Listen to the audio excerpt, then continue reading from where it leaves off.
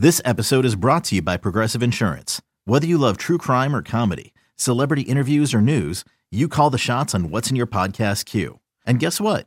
Now you can call them on your auto insurance too with the Name Your Price tool from Progressive. It works just the way it sounds. You tell Progressive how much you want to pay for car insurance, and they'll show you coverage options that fit your budget. Get your quote today at Progressive.com to join the over 28 million drivers who trust Progressive. Progressive Casualty Insurance Company and Affiliates. Price and coverage match limited by state law.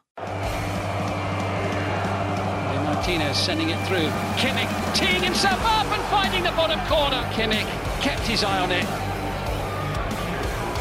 And Bayern's lead is restored.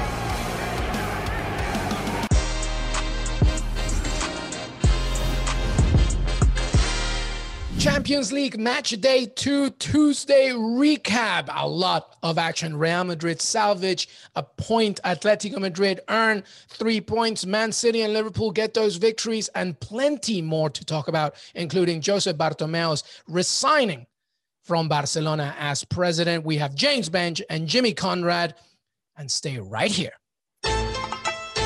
It's Champions League Tuesday recap time. We have James Benge from the UK. We have Jimmy Conrad from the LA.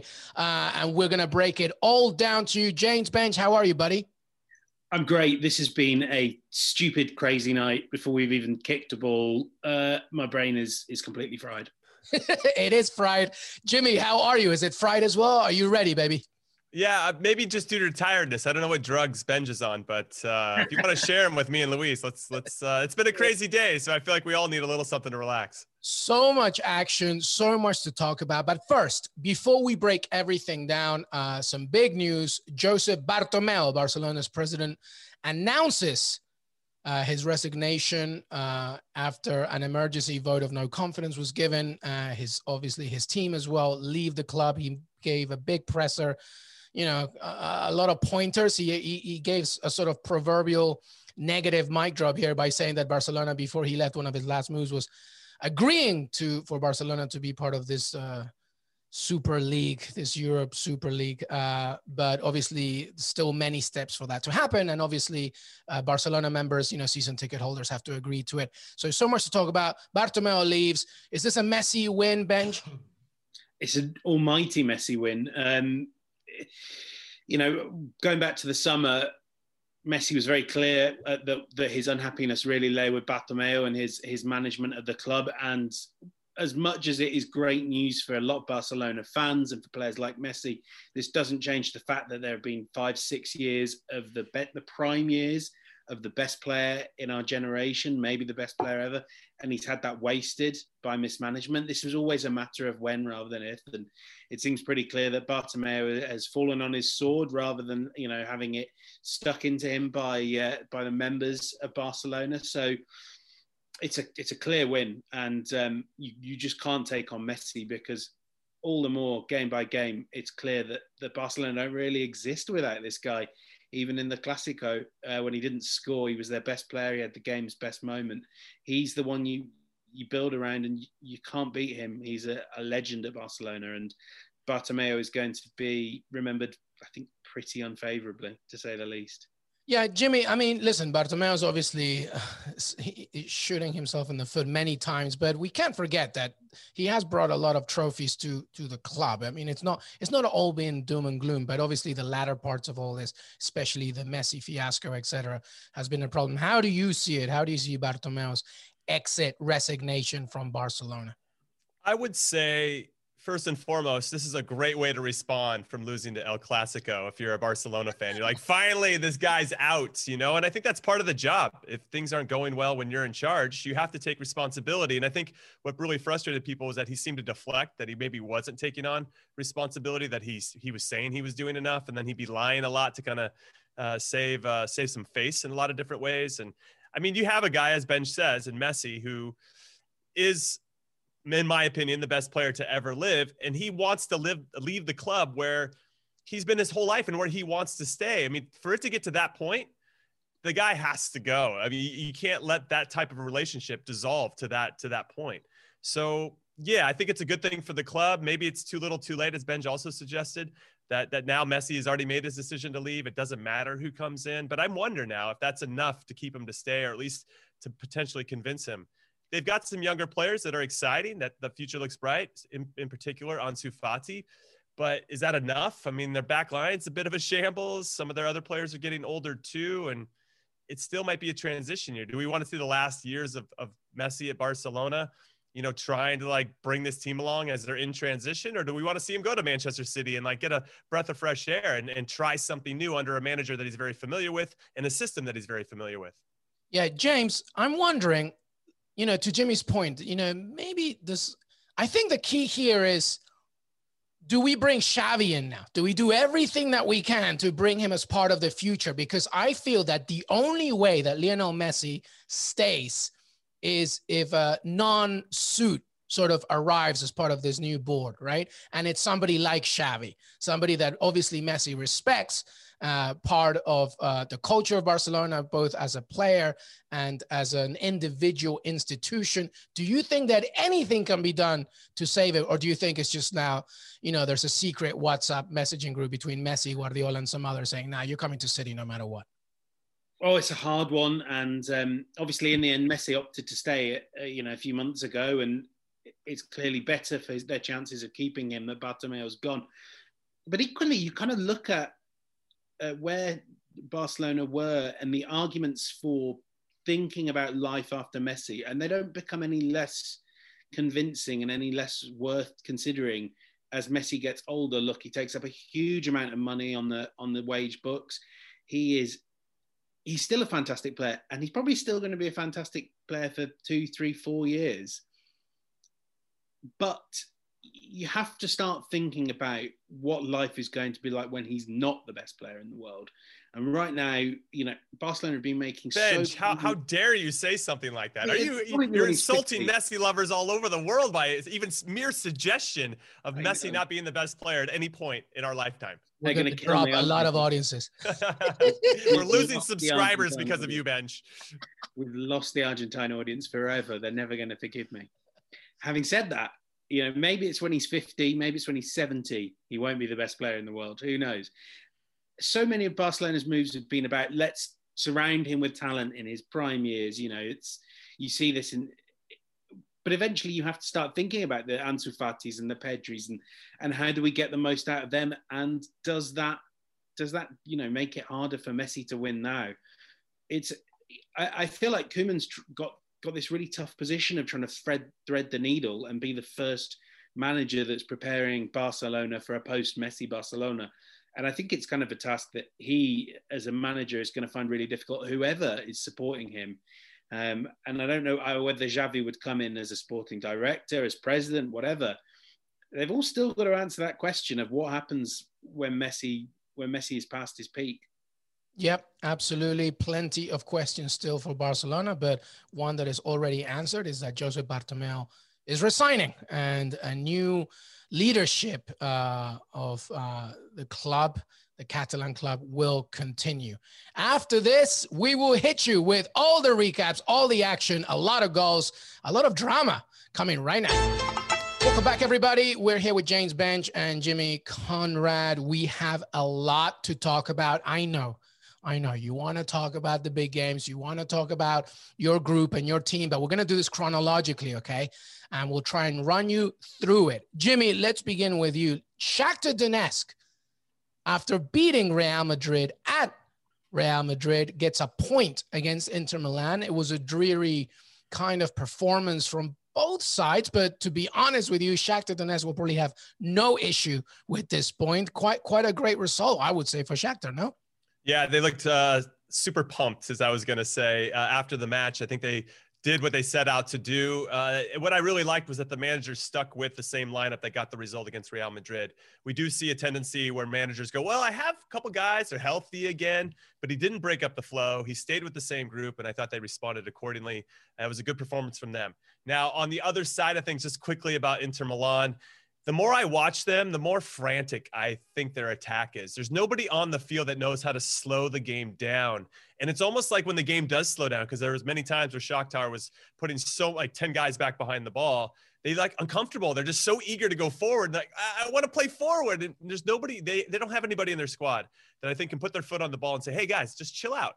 It's going to open up. Just relax. I know they're not set up that way. I know Antonio Conte probably doesn't feel good about that either, but that's what I think they're missing. Sure, you can have a lot of experience out there. Ashley Young, Arturo Vidal, Kolarov, whoever else you want out there. They're probably just about my age, but they still lack that one person. I'm a big fan of Barella in the midfield. I think he's fantastic. Romelu Lukaku looked pretty frustrated today. Lautaro all of a sudden can't score to save his life. I mean, so obviously, you look at this team last season, they probably would have buried a few of their chances. This time around, they're struggling to find the back of the net consistently. But I still feel like they missed that number 10, that Papu Gomez or Ever Banega, or I know these guys are a dime a dozen. I look at Jimmy's trying to claim these guys don't exist anymore. That's fair, and I'm sure we could argue that. However, I feel like that's that one piece. Maybe Christian Eriksen was the guy they brought in to make that happen, and he hasn't really clicked, and I don't think he's going to at this point. But that's what I think that one piece where I think they could really push on and go deep in this competition and also challenge for the Scudetto. Yeah, James, that's what I was thinking. Christian Eriksen. I mean, obviously, we're always going to be a little bit of a jury not out yet with Conte, because even though when it's good, it's great. And when it's not, it's this. And it's weird because they have all the pieces. I mean, full credit to Donetsk, obviously, but what's going on here? I mean, they managed to escape against Gladbach with a point, and now they get another point. Conte was so angry, but I feel that the blame goes on him. Yeah, I mean, we've spoken before about Conte's weird record in this competition, and I can't quite understand it. I don't know if he's just got a team that's better suited for league seasons and a philosophy that's better suited for that. Eriksen, he's just not a Conte player. Obviously, by all accounts, in January, he wasn't really someone that Conte was pushing for. It was a great deal that they could do, getting a player like that for 20 million euros. No matter how much time he's got left on his contract, if you can do that deal, you do that deal. And they could probably sell him on now, maybe even at a profit. But, what we see with Conte is his system doesn't really suit a number 10. He's played a 3-5-2 here at Chelsea. It's sort of oscillated between a 3-4-3 and that 3-4-3 and a 3-5-2 with one withdrawn forward. But there's never really been that player that does get on the ball and makes things tick.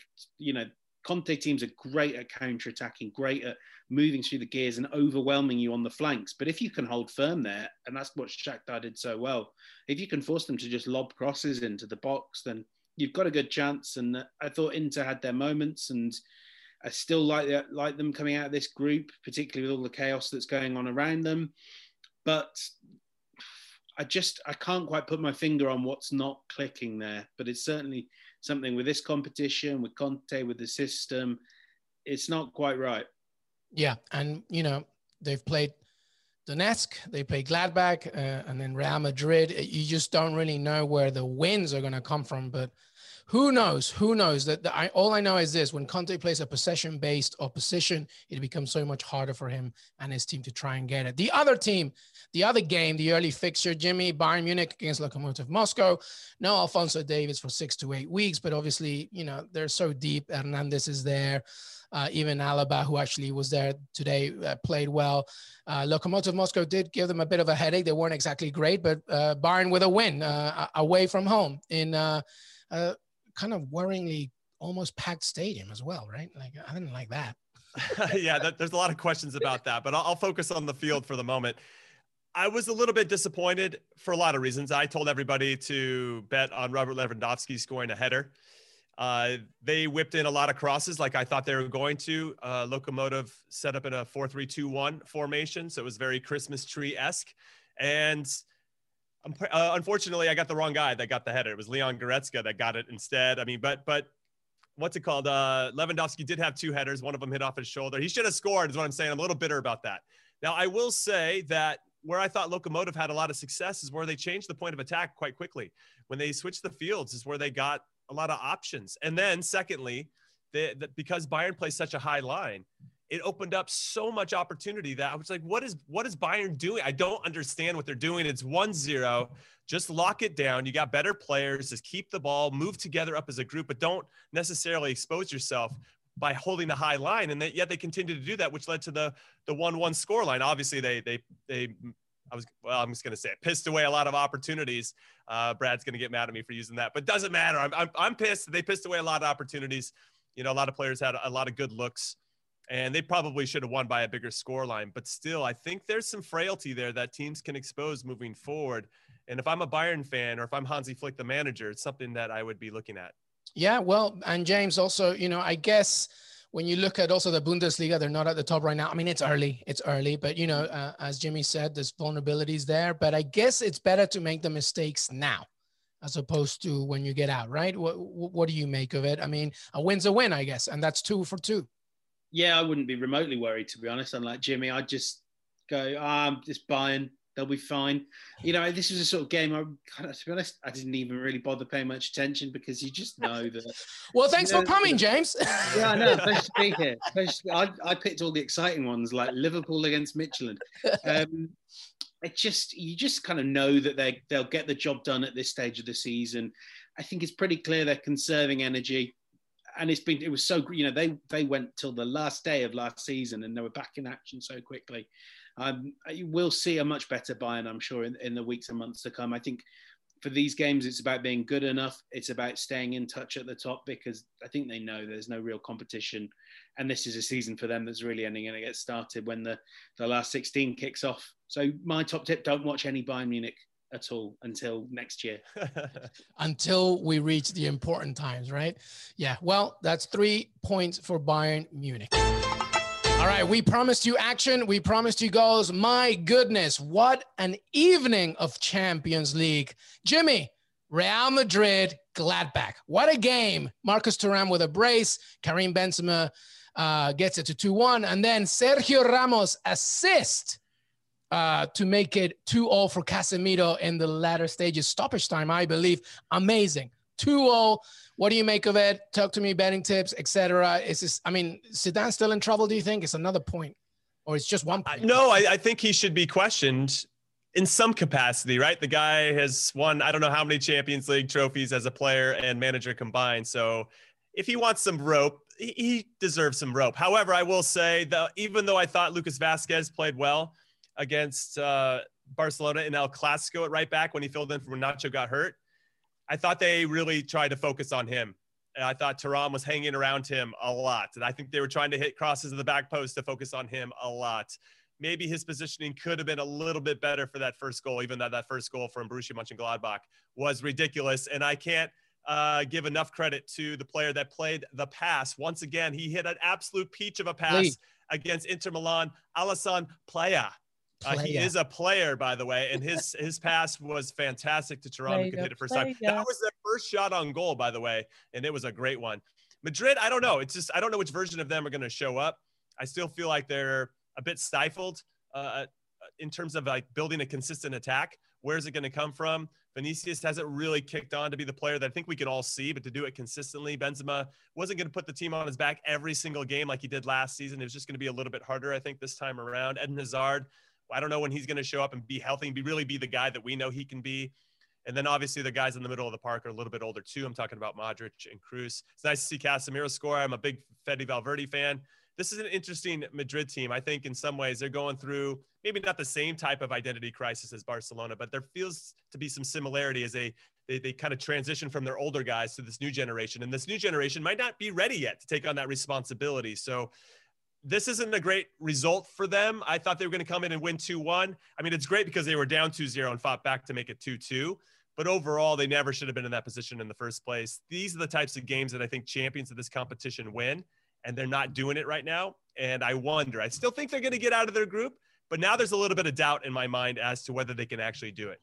Get out of this group. Bench, they're last in Group B, 1 point, goal difference of one under, -1. They haven't won a game. Yes, well done on coming back to make it 2-2. But you're Real Madrid.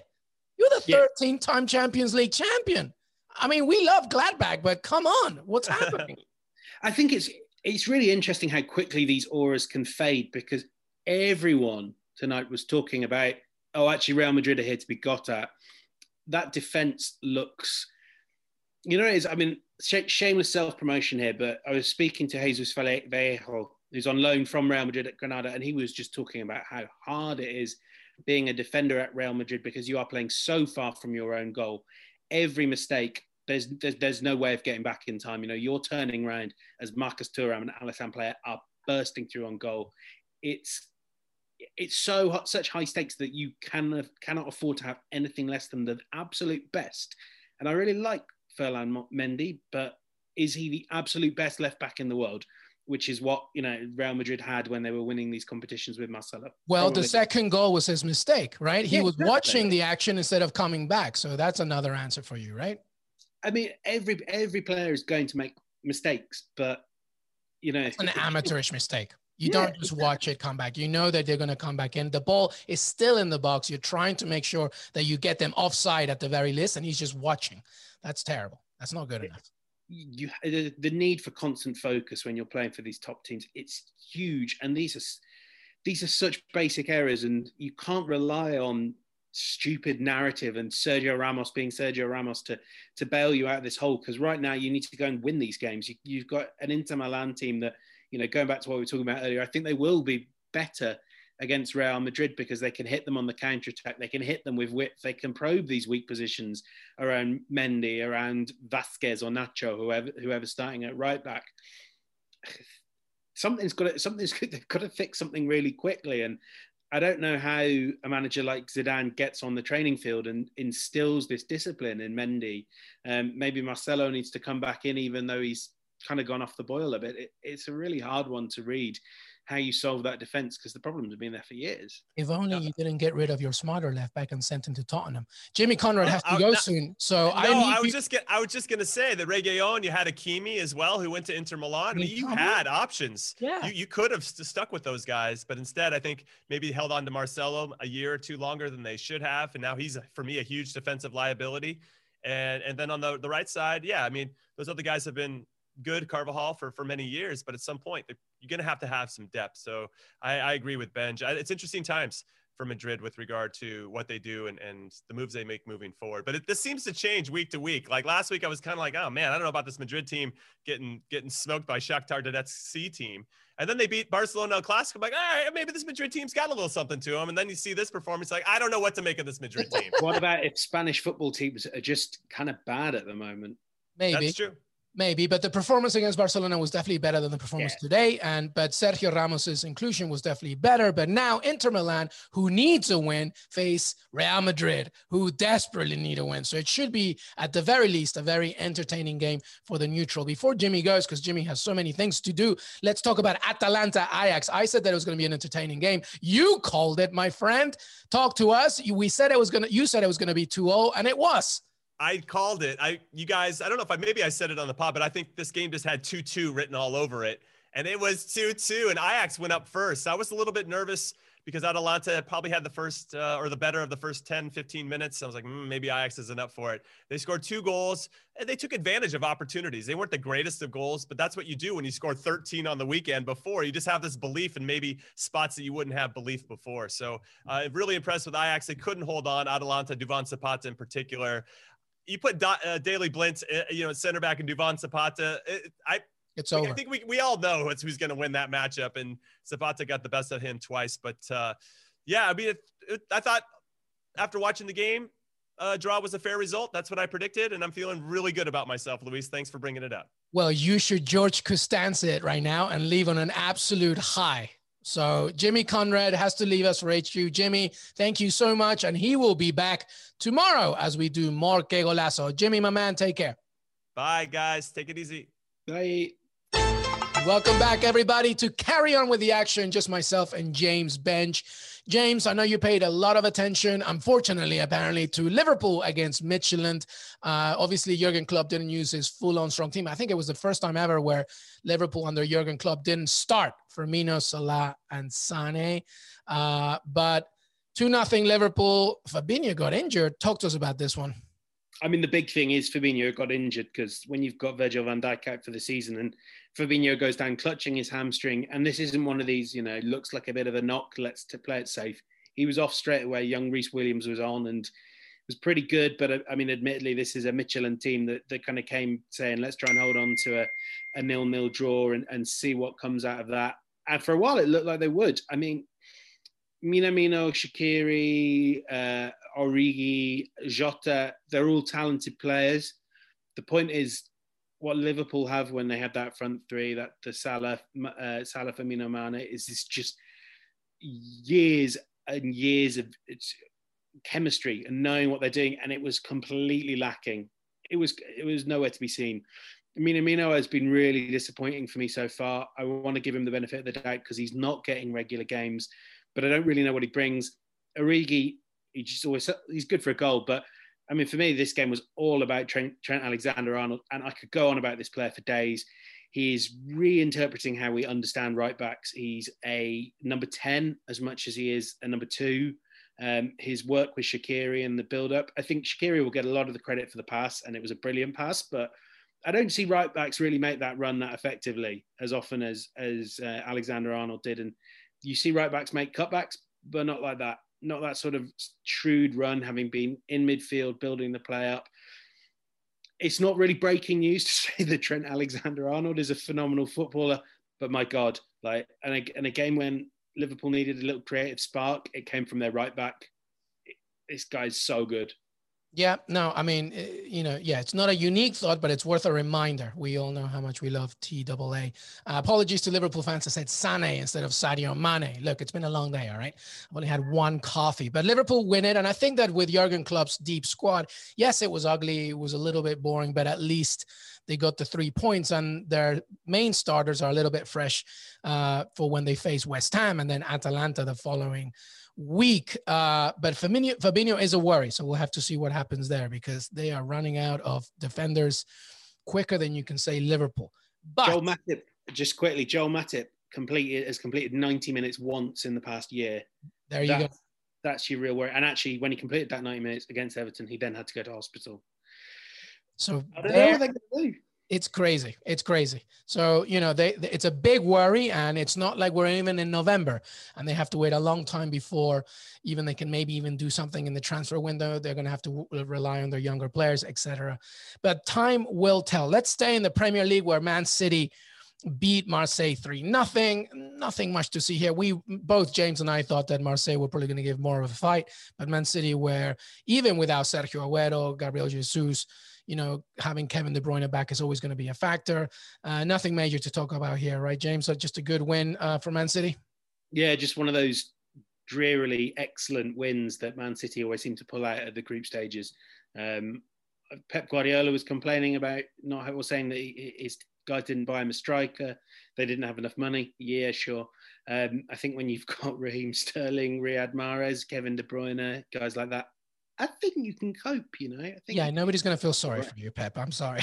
Yeah, we already talked Atalanta, Ajax, so let's go to another, strong, solid win.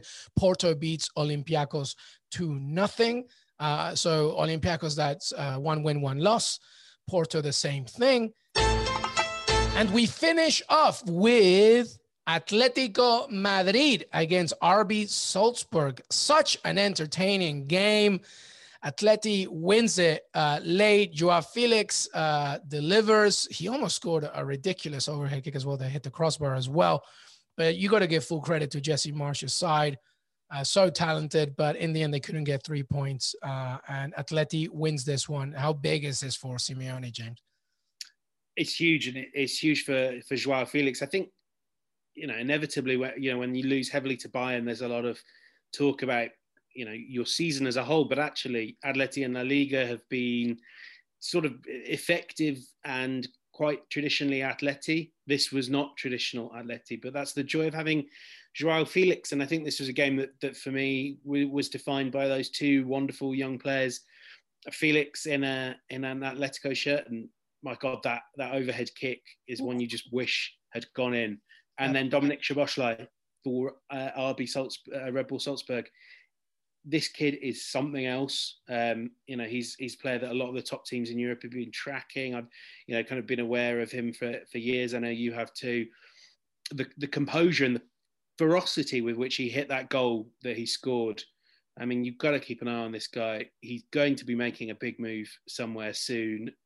Arsenal have been looking at him for a long time, I know. Napoli as well, and Milan. He's something else, a really brilliant young creative midfielder who can finish and create. He was my standout, and the goal of the night for sure. Yeah, he's tremendous. I've been talking about him for a while. There are three things that I want in life, James. One of them is for Peru to always make it to the World Cup. The other one is for Villa to make it to the top four, and for Hungary to revive itself once again. And I feel like maybe the last one might be more realistic than the other two. But at least, you never know with Peru. But Villa, I don't know, top four? You never know. Hey, man, you got Emi Martinez. Emi. People are going to stop listening now because we're talking about Villa. Listen, James Benge, thank you so much. What's the biggest talking point from today for you out of all the games that we've talked? Obviously, Real Madrid coming back, Atleti doing well, Inter Milan still looking for that win. What's the biggest talking point for you? For me, it's a bit of a cop-out, but I'm going to kind of throw it forward to next week and Inter Milan against Real Madrid. I think we thought this was going to be the game to decide top spot, or these two were going to be the games to decide top spot. As it is, man, this could be the game that decides which of these two gets through. And it's a proper winner-takes-all game now. I'm so excited. And Antonio Conte against Zinedine Zidane, Lukaku and Lautaro against that defense. Yeah. I can't wait to see how Sergio Ramos manages to save Real Madrid. Tasty indeed, James Benge. And you can read his Vallejo piece on CBS Sports right now. He will also be back on Que Golazo later on. We'll talk Europa as well as Arsenal continue their campaign. James, always good talking to you, my friend. Cheers. Thank you so much for listening. Make sure if you listen to this pod on cbssports.com, you can also listen on Apple Podcasts, Spotify, and Stitcher. So please head over to wherever you listen to your podcasts and subscribe. Leave a rating and review. We will see you tomorrow with much more Que Golazo. See you then.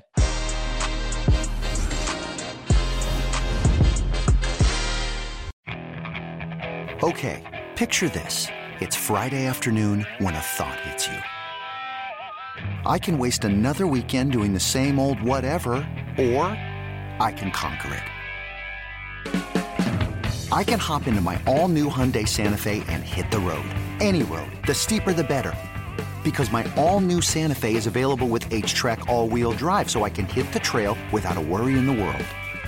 Heck, with 3 rows and best-in-class rear cargo space, I can pack the whole family in with all our gear.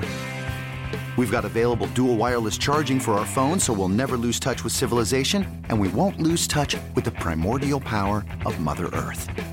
So which is it? Waste the weekend or do something a little more epic? And conquer it in the all-new Hyundai Santa Fe. Visit HyundaiUSA.com or call 562-314-4603 for more details. Hyundai, there's joy in every journey.